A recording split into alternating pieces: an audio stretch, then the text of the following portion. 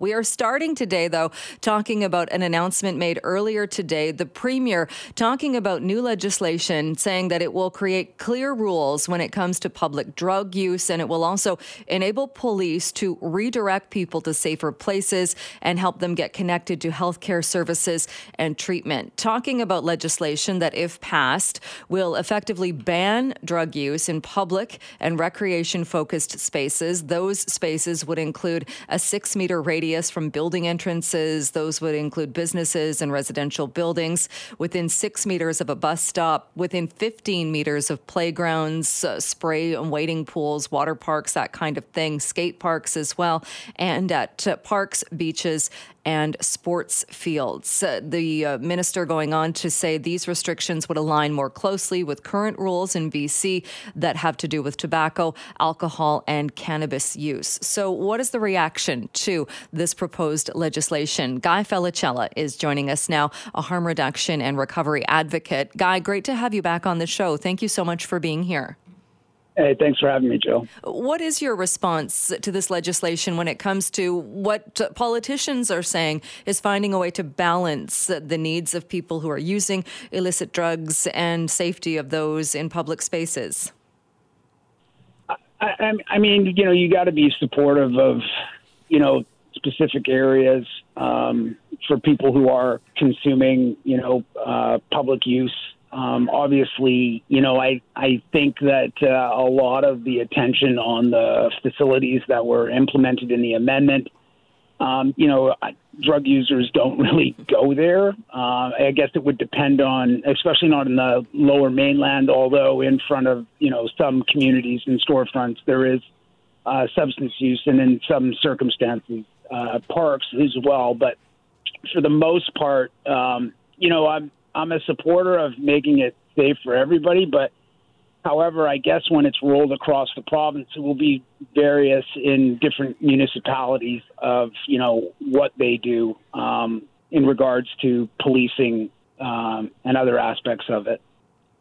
I know you have talked, and you've talked on this show, and certainly you have talked about your use when you were using illicit drugs, what you went through, how you stopped using them, and how you recovered from that. If you go back to when you were using illicit drugs, the drugs that this legislation is aimed at directly, would it have mattered if someone had said, hey, there's now legislation that if you are using in any of these areas, a police officer could tell you to move along or could approach you and give you different options? Would it have made any difference to whether or not you used in that area? Well, I mean, I can just reflect back on my own experience when Insight opened in the downtown east side. I mean, I wasn't, transient, using throughout different communities. I was basically in the downtown east side. But however, when the supervised consumption site opened up, and the VPD would, say to us basically like, hey, if you use here, we'll arrest you and take your drugs. But here you can go to this place and, and we won't bother you. The unfortunate reality was in today's days and age is that these facilities don't exist in specific areas. So it gets kind of complicated for where people are going to use. And I guess, people who use these substances have to really have a clear understanding of where it is they can use. But I feel that, in some of the amendments that, it's putting places out there that was drummed up by a lot of fear from the public, or I just don't see drug users going to the beach to, use drugs or water parks. I think for the most part, people are very mindful of children being around, and and I'm not to say that some aren't, but yet we have to have proper places for people to be redirected to as well, right?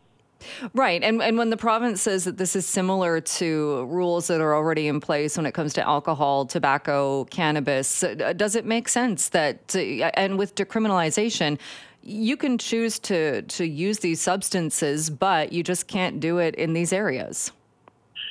Yeah, I mean, it makes sense in the same that it's similar to other, but however, again, I go back to looking at, is it decriminalization for people who have, proper places to use them, such as a home, and is it recriminalizing, people that don't have a place to use these substances. What I think has to happen if these amendments go and pass, which I'm pretty sure they will, is that the government needs to actually address the issues of people smoking these substances, that people can have that place to go. So they can be redirected there, or they can be redirected to detox or wherever. And, I mean, it's progressive with the police, too. They're not supposed to just take people's substances. They're supposed to, if they are using specifically in areas that they're not allowed to. So, I don't think police are. I think the police already know that they can't arrest their way out of doing or making any changes. They understand that, at least in the Vancouver district does. But like I said, my concerns are really a lot to other communities that don't have access to these services as well. Right. And then is the concern then that, and I did find it interesting that the province is comparing it again to cannabis, alcohol, tobacco, all with, I mean, if you boil down what safe supply means, all three of those substances, there is a safe supply of those substances, and then people can choose whether or not they want to use them. But is this something, do you think, and especially, I suppose, looking at the smaller communities, and not suggesting that you should be doing any of this in a playground or on a beach or in a public area with kids playing or what have you, but is the concern also that it then drives it into places where there aren't people around and makes it even more dangerous, given that there's not safe supply and there are still 6 people dying of overdoses every day? Exactly, Jill. 6 to 7 people dying every day. And if this is going to impact people where it pushes them back into the alleys where they're using alone, or, does the reversal where people don't even, look to access support. I mean, you can carry your substances. The issue, again, is what we're going to have is that there's no place for people to use them. Where can they use them then, where they can be around people to, watch over? Listen, the street watches out for itself. But unfortunately, the reality is that for some people, it will push it back into the shadows again. And that's just a sad situation, because we just keep trying to, continue to move it along. We've just done this for decades instead of actually, saying, okay.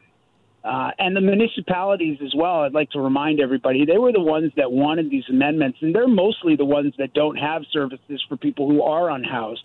And so, okay, hey, if you don't want public consumption, then we have to actually give people a place to go. This is a serious health issue that impacts thousands of people every year. It's just a sad circumstances that have been ongoing, and we just have to do a better job at meeting the needs. And obviously, housing is a big component of that.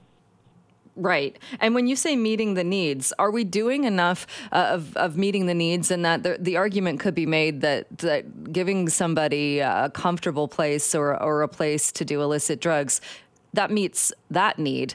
But are we meeting the needs of people who are looking for treatment, who are looking for detox, who want to stop using drugs? Well, Jill, I get people into treatment and detox consistently week after week. And, like Insight, the model of Insight, which is one of the most, I just don't understand why that isn't replicated in other communities where they have, the injection site, the detox, and the transition to treatment. If you look at that place, the detox floor is packed, and then the transition floor is constantly packed.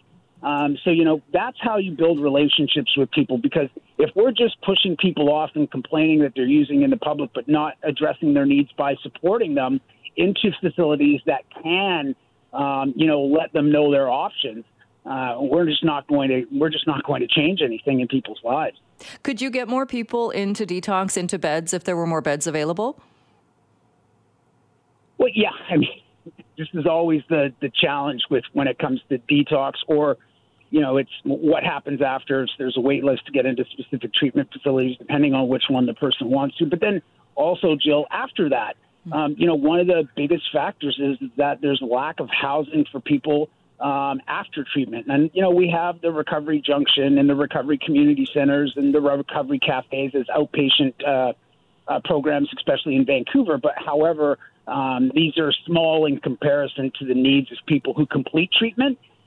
we can't send them back to a shelter or back to the same circumstances that they're trying to break free from. It's just not going to work out in not only in our favor, but also in supporting them to move forward. We have to give people not only opportunity, but we have to build a full spectrum of care that meets the needs of people, and housing is a massive component of that. Guy Felicella, always great to have you on the show. Thank you so much for doing this, and we'll talk to you again soon. Thanks, Jill. Have a great day.